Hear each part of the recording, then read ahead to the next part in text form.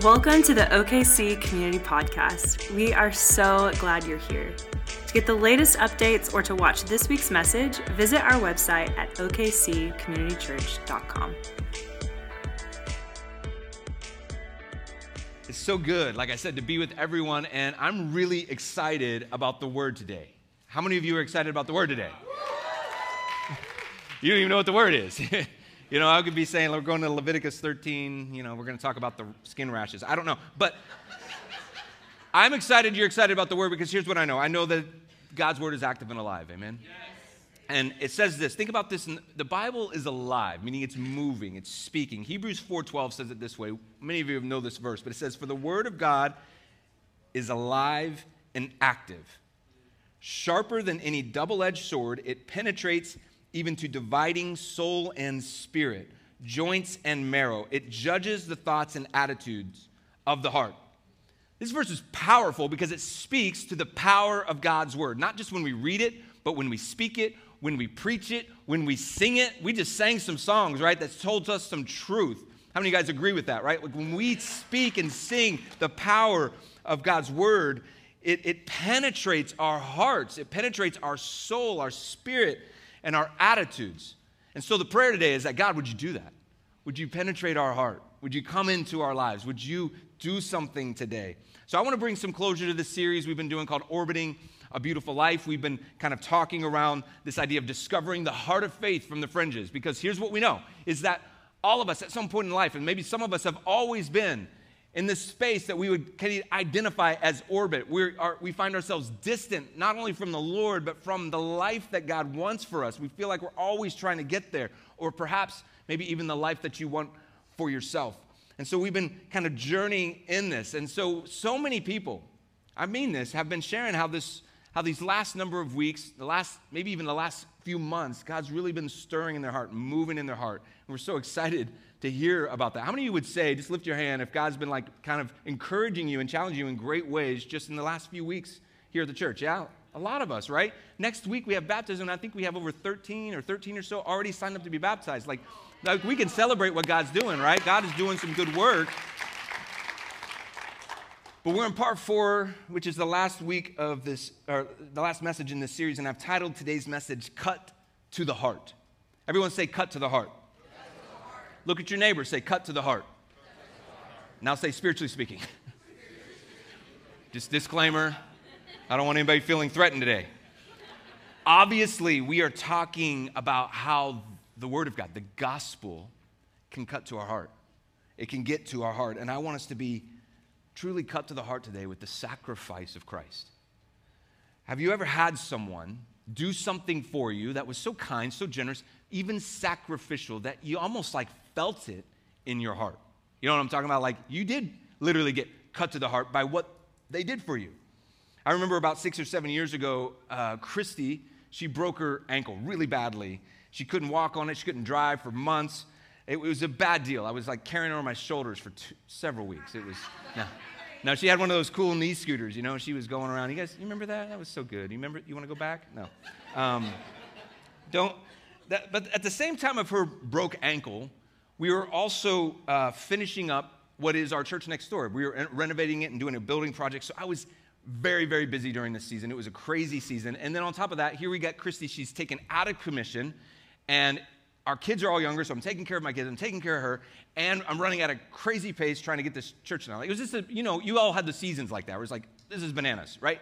And in the middle of all that, we had a friend come over, and she said, hey, me and my daughters, we're going to clean your house. And I went, no, that's not going to happen. And she's like, no, we're going to clean your house. We're going to serve you, help you right now, because we know your life's crazy right now. We're going to serve you in a tangible way. And so her and her daughters are like, they took over our house, and they cleaned it top to bottom, which was really good because they did way better than me. And but how many of you know that like when something like that happens, when someone serves you, when someone does something really kind for you, when they do something out of love, you feel it in your heart. You're like cut to the heart, right?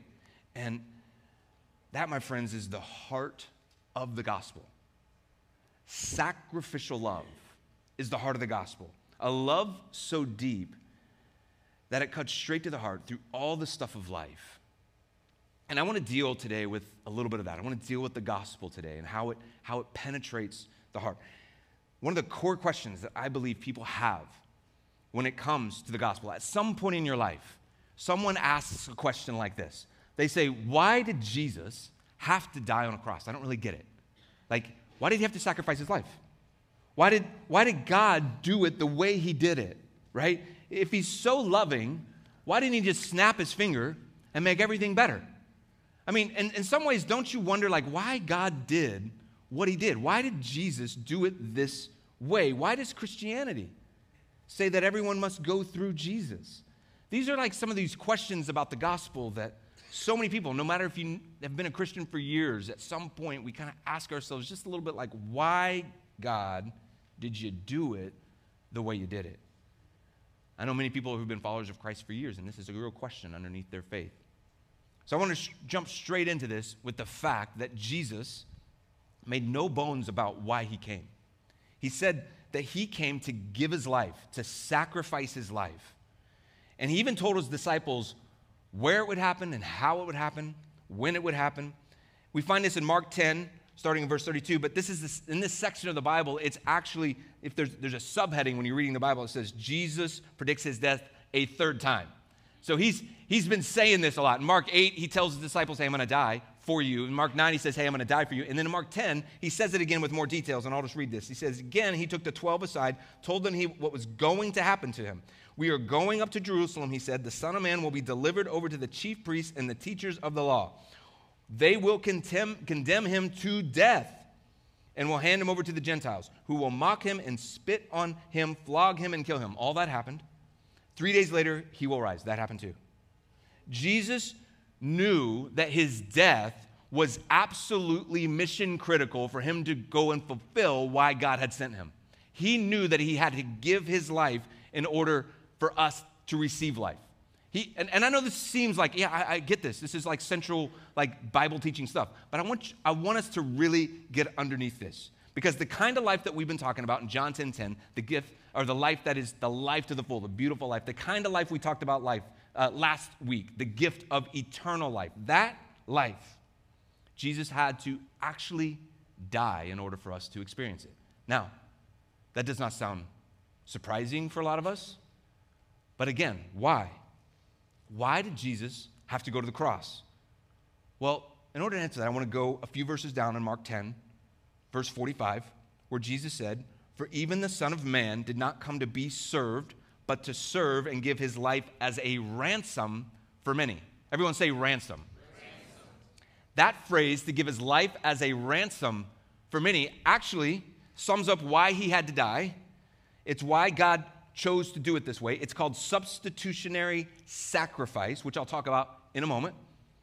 But this word ransom is a bit odd, right? Because in our culture, the word ransom is typically associated with kidnapping, right? Like, that's how we think of the word ransom. And so, theologically speaking, we must ask ourselves, is Jesus being kidnapped? No. There's no Jesus napping here, okay? The original word for ransom in the Greek was the word lutron. Everyone say lutron. Doesn't that sound very futuristic? Yeah, lutron meant to buy the freedom of a slave or prisoner. So it was an exchange, right? The sum of money or goods in exchange for the slave or the prisoner.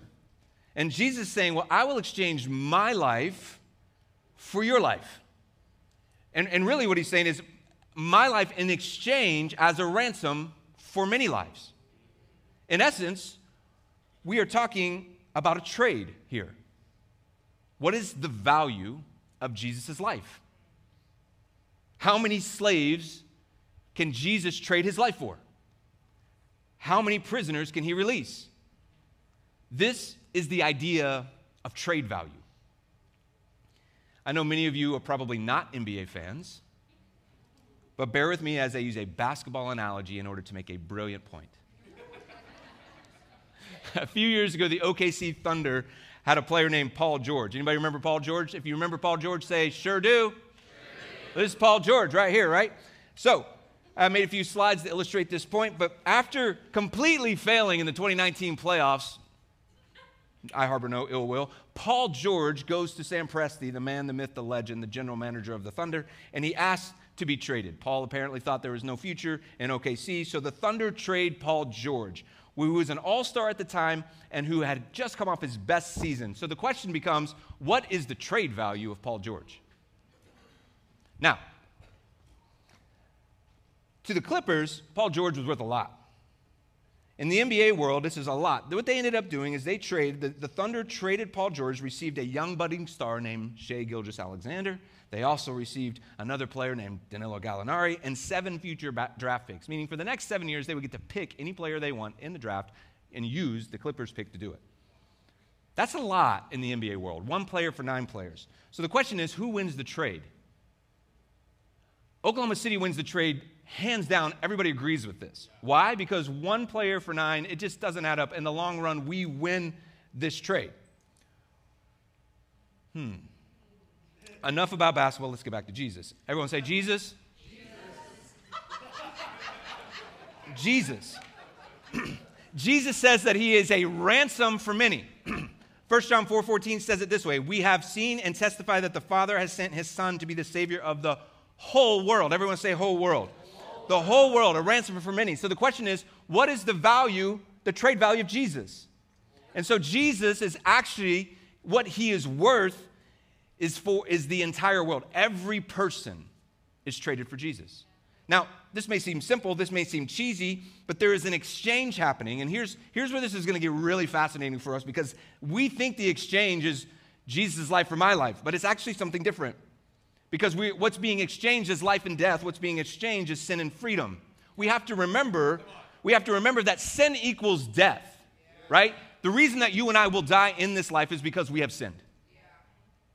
All brokenness, all sickness, all hatred, all wrongdoing is a result of sin. But God provided a way to overcome that sin, to be forgiven and to be reconciled with God, to return to the Garden of Eden, so to speak, and to experience not only this life, but eternal life with God. The only way that exchange works is if Jesus takes on the sin of every person, takes on your sin, and he takes it off of you and cleans the slate for all those who confess Jesus as Lord. Now, God needed to remove the sin and remove the death sentence off your life. How does he do that? Jesus had to remove the sin off of your shoulders and put it onto his. How does this even work? Why does this trade happen? Well, let's just say it this way. Nicky Gumbel, who of Alpha, illustrates it like this, and it's really simple. He says, imagine this hand is your life, and imagine this book is sin. Every life has sin on it. And in fact, you could think of this as the weight of sin around your shoulders, or maybe a better way to say it is it's chains around your ankles or chains around your wrists. We are all slaves to sin, and this sin equals death. And as we try to deal with this sin, we think God or Jesus comes and says, hey, I want you to give me your life. He actually says, hey, I want you to give me your sin, which is a strange exchange. He's like, I want you to give me your sin. I want to take your sin from you. But we think he's saying, give me your life, give me your brain, give me your commitments, give me your choices, give me everything. We think he's trying to control something from us. He wants to control our life, but Jesus isn't coming to take your life. He's coming to give you life. Amen. That deserves an amen. Yeah. Amen? Amen? And so, listen, he asks for our sin. He says, will you give me your sin so I can give you my life? That's the trade, which is crazy. By the way, we live in Oklahoma City. We won both those trades. You understand that, right? We win every trade because it's so lopsided, and this is the way God designed it. But he says, will you give me your sin? Will you give me your shame? Will you give me your poor choices? Will you give me your hatred? Will you give me your anger? Will you give me your sexual sin? Will you give me your prideful attitude? Will you give me your biggest regrets? Will you give me the sin that you thought, I know it's sin, but I'm going to do it anyway? Will you give me the sin that you're most ashamed of? Will you give me the things that you've stolen? Will you give me the lies? Will you give me all the ways you've disobeyed me? Will you give those to me? That's what I want. I don't want you to just give me the sin that you've done. I want you to give me the sin that's been done to you. I want you to give me the pain. I want to get you the brokenness. I want you to give me all the abuse that's been done to you. I want you to give me that, because he knows once he frees us of that, that's when our life will be transformed from the inside out. So he's like, give me your sin. So when we come into a relationship with Jesus, he's like, you know what? I'm going to take that sin. I'm going to break that chain, and I'm going to set you free. Amen. And we now have traded death for life because now we're free of the sin. And Jesus is taking it, and he's taking it to the cross. Why? Why does he have to take it to the cross? Why does he have to do it that way? Why does he have to die? And I keep saying it because you're like, why can't God just figure out a different way? But sin equals death. And Jesus, in order to pay the price, had to actually die because of the sin. If you're wondering, why didn't God just snap his fingers to make everything right? Listen, God has chosen love over power. He has power, but he creates and works through love. God created the world in love, and he must redeem it in love. He did not create it in power and for power. That's Thanos theology. Y'all get it, right? How many of you guys remember Thanos from Avengers? Say I do. Check this out. Thanos theology says, the Marvel Universe villain theology, is it okay to use theology in this? Probably not, yeah. But Marvel Universe villain theology says, I'm going to fix problems through power. But what? Marvel Universe superhero theology says something different. You guys remember Iron Man? Yes. Iron Man, it says, Marvel Universe superhero theology says, I'm going to save the world through sacrifice. Yes, that's good. How many of you guys know that Marvel is just telling the gospel story? Yes. How many know that Marvel's just making billions off the Bible? Yes. What I'm saying is the gospel, the truth doesn't need to be changed. It's the best story ever told. The gospel, the truth is what cuts to the heart. And this is what's going on. Why did Jesus have to die? Because he's changing the world through sacrifice. God doesn't snap his finger. He doesn't have that Thanos snap. Don't bring that snap to me. He says, I'm not going to snap my finger to make the world right, even though I have the power to, because I don't change the world. I don't fix the world through control and power. I redeem it through sacrifice and love. Jesus was sinless, which makes him the only one worthy to take our place. Do you understand this? A guilty person cannot substitute for another guilty person. But an innocent person can substitute for the guilty. This is called substitutionary atonement, substitutionary sacrifice. We don't substitute an injured player on the football field for another injured player. We bring in a healthy, fresh player. There's no one but Jesus that can truly exchange our sin for pure grace, forgiveness, and life. Because all of us are guilty. Listen, no one can sub in for your sin but Jesus. He's the only one. Only Jesus can do that. Only God himself can become a ransom for many. He's the only one that can clean the slate and move sin from your shoulders to his. There's a relenting to God that has to occur. What I mean is we have to come to terms with the trade. We have to accept the deal. We have to accept the trade. Hey, give me your sin and I'll give you life. We win the trade, yet we have a problem accepting it. Everyone say accept. We have to accept the trade. It's why it says this in Romans 10:9. If you declare with your mouth that Jesus is Lord, meaning you've accepted the trade, and believe in your heart that God raised him from the dead, you will be saved. For it is with your heart that you believe and are justified, and it is with your mouth that you profess faith and are saved.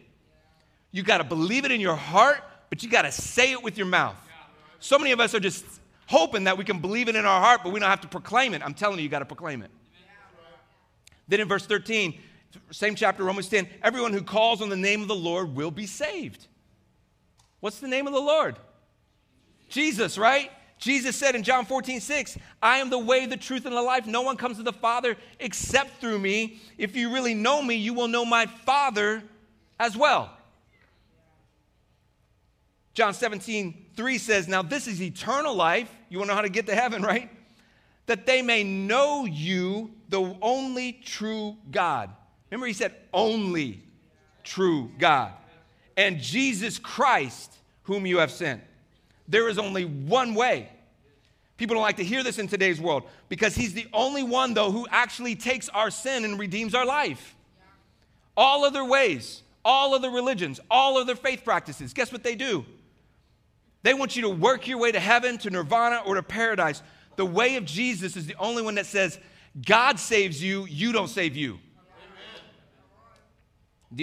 So the hope, right, of this series has been that we would share the gospel with anybody who really needs to hear it.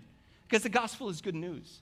The gospel is the only thing that redeems us and takes our sin from us and sets us free. Anyone who needs a little more understanding, that's been our hope, that this would help do that. Because we believe God is knocking at the heart of so many in this room, so many in this culture, so many in our city. And he's just saying, will you let me in? God wants to save every one of us, but it requires someone wanting to be saved in order to be saved. The other hope from this series, besides sharing the gospel, is that the gospel will get back into and fire up those who have already got the gospel.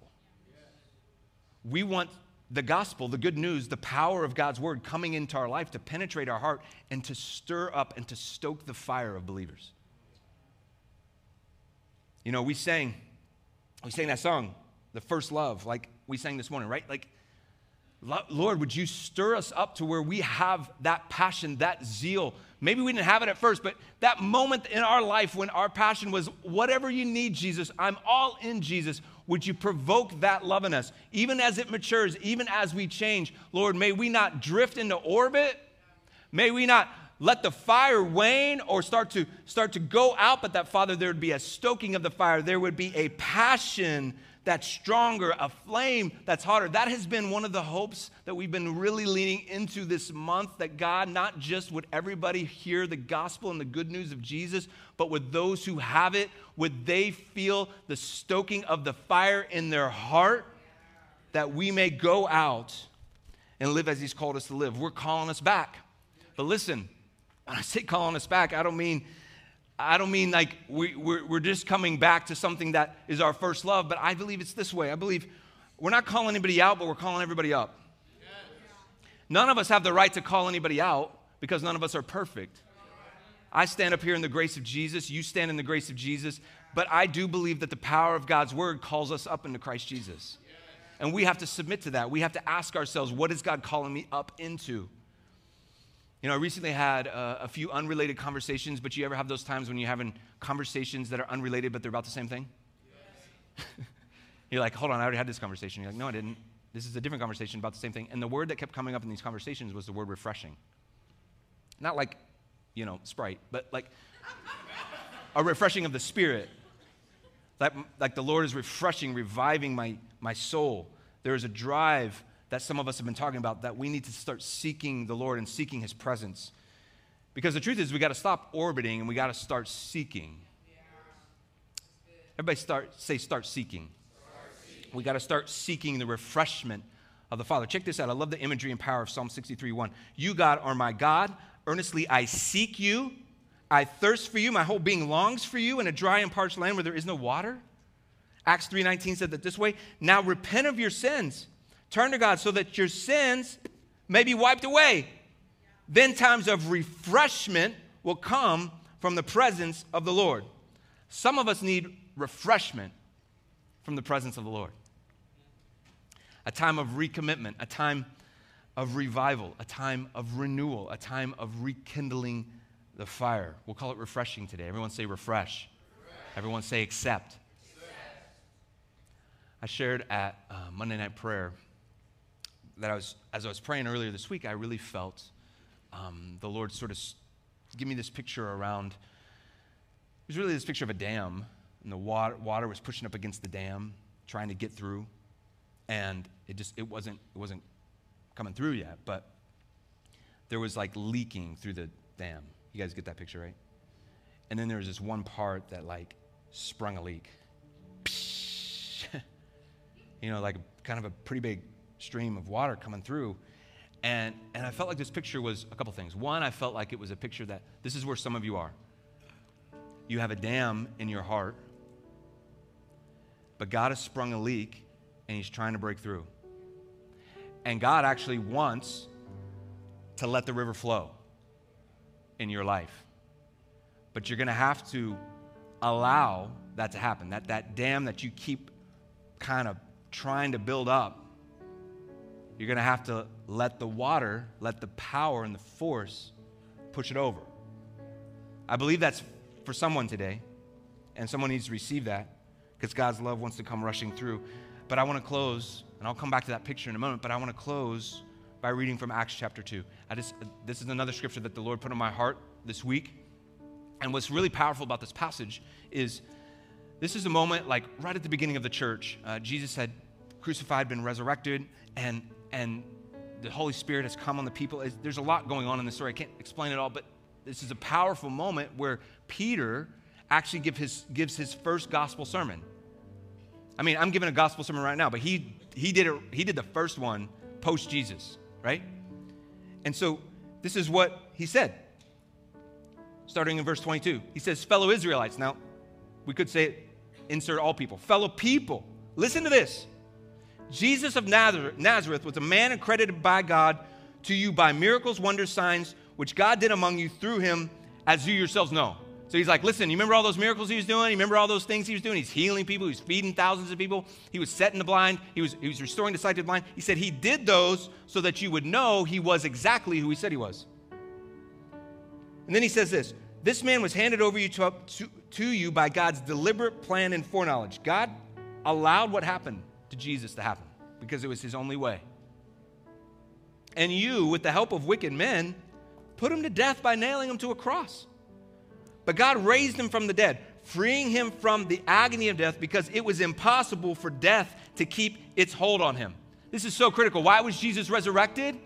Because he knew that the sin that Satan had seeded into the world, that the only way to overcome that sin was to defeat it once and for all. So he died in the sin, but then in his power, he overcame that sin and resurrected life. And Paul says that we can know that same resurrection. We can walk in the powerful, in the power of the resurrection of Jesus.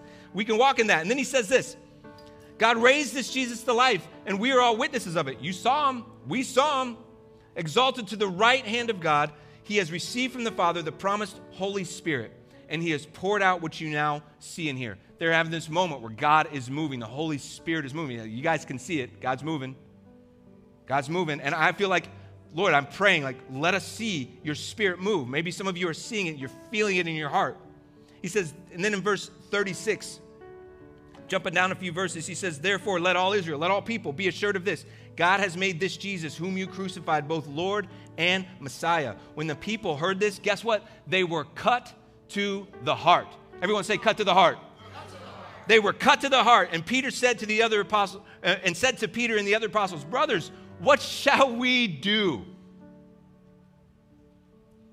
What should we do? They're cut to the heart. Peter replied, repent and be baptized, every one of you, in the name of Jesus Christ for the forgiveness of your sins, and you will receive the gift of the Holy Spirit. It's a gift, God's Spirit coming into your life. The promise is for you and your children and for all who are far off, all who are distant from God, all who orbit, all who have been confused, for all of whom the Lord our God will call. With many other words, he warned them and he pleaded with them, save yourselves from this corrupt generation. How many know that's a good word for today? So save yourselves from this corrupt generation. Those who accepted, everyone say accept. Those who accepted his message were baptized, and about 3,000 were added to their number that day. That's called revival, right? That's called renewal. That's called the birth of the church, right? This moment, I'm so moved by it, but I love that moment that I paused on right in the middle when Peter says, hey, this God has made this Jesus, the guy you just killed, who you crucified, he's made him not only Lord, but Messiah, meaning Savior. And when the people heard this, they're like, what did we do? And so they go to Peter and they go to the apostles and they say, what do we got to do? They were cut to the heart so deeply by the truth, by the power of the gospel, that they said, what do we got to do? And Peter, of course, he comes back at him like really clear. He's like, oh, you have to repent and be baptized. Every one of you, in the name of Jesus Christ, for the forgiveness of your sins, and you will receive the gift of the Holy Spirit. So let me ask you. Peter preached the gospel, and they were impacted by it. Lives were being changed. Let me ask you, how is God's word cutting into your heart right now? What's he saying to you?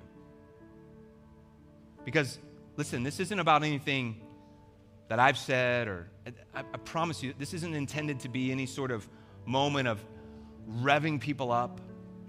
This is the power of God's word, the power of the truth of the gospel, the most true thing the world has ever known, the only hope we have. That's what this is. And that power, that's what penetrates the heart. That's what comes upon us. I use two words intentionally today that I hope will help. How's the word cutting into your heart today? And I've said the word accept and the word refresh. And so I just want to talk about both of those real quick. Peter says in verse 41, he says, when they said, what do we do? He says, you need to accept the message and be baptized. Accept the message, verse 41, and be baptized. And so what I would say to some of us right here, this is the moment in which you're like, were you going to accept the trade? And that picture of the dam, I just want you to, someone needs to receive that, because it's like we've been fighting against it. We're worried about what people will think. We're worried about, maybe what we used to think, but yet we keep seeing and feeling God's love kind of come around us and asking us, just surrender. There's something called childlike faith, to where questions and concerns and things that don't make sense and worries, insecurities, that we actually have to take a step of faith over those things into acceptance. Like, here's the deal, like doubt doesn't go away before you take a step. Fear doesn't go away before you take a step. None of those, you actually step over them in faith. And you say, God, I accept what you've done for me, that you've been a ransom for many, including me. And secondly, refresh, meaning revive, recommit, stop orbiting and start seeking the presence of the Lord. Maybe that's where you're at. Maybe you've received the gospel and it's time for a refreshing of your spirit. God's word cuts to the heart, and it's not just for those who are far from him. God's word cuts to the heart for all of us, cuts to my heart, cuts to your heart. Maybe you need a distinct moment when you're saying, I'm returning to the Lord. I'm recommitting to the Lord. Maybe that's what you need today. Do it. Do it. Come and get before him and say, Father, I need you in my life. I'm recommitting my heart to you. We are being called up into Christ Jesus. So, how's the Lord speaking to your heart? I want to pray for us, and I want to give you the opportunity to respond. So, if you just bow your heads, we're going to pray. God, I pray that you would work right now, moving hearts in this room. We hope you've enjoyed this week's message. If there's anything we can pray with you about, or if you have questions about God, we'd love to talk with you. Please visit our contact page at okccommunitychurch.com.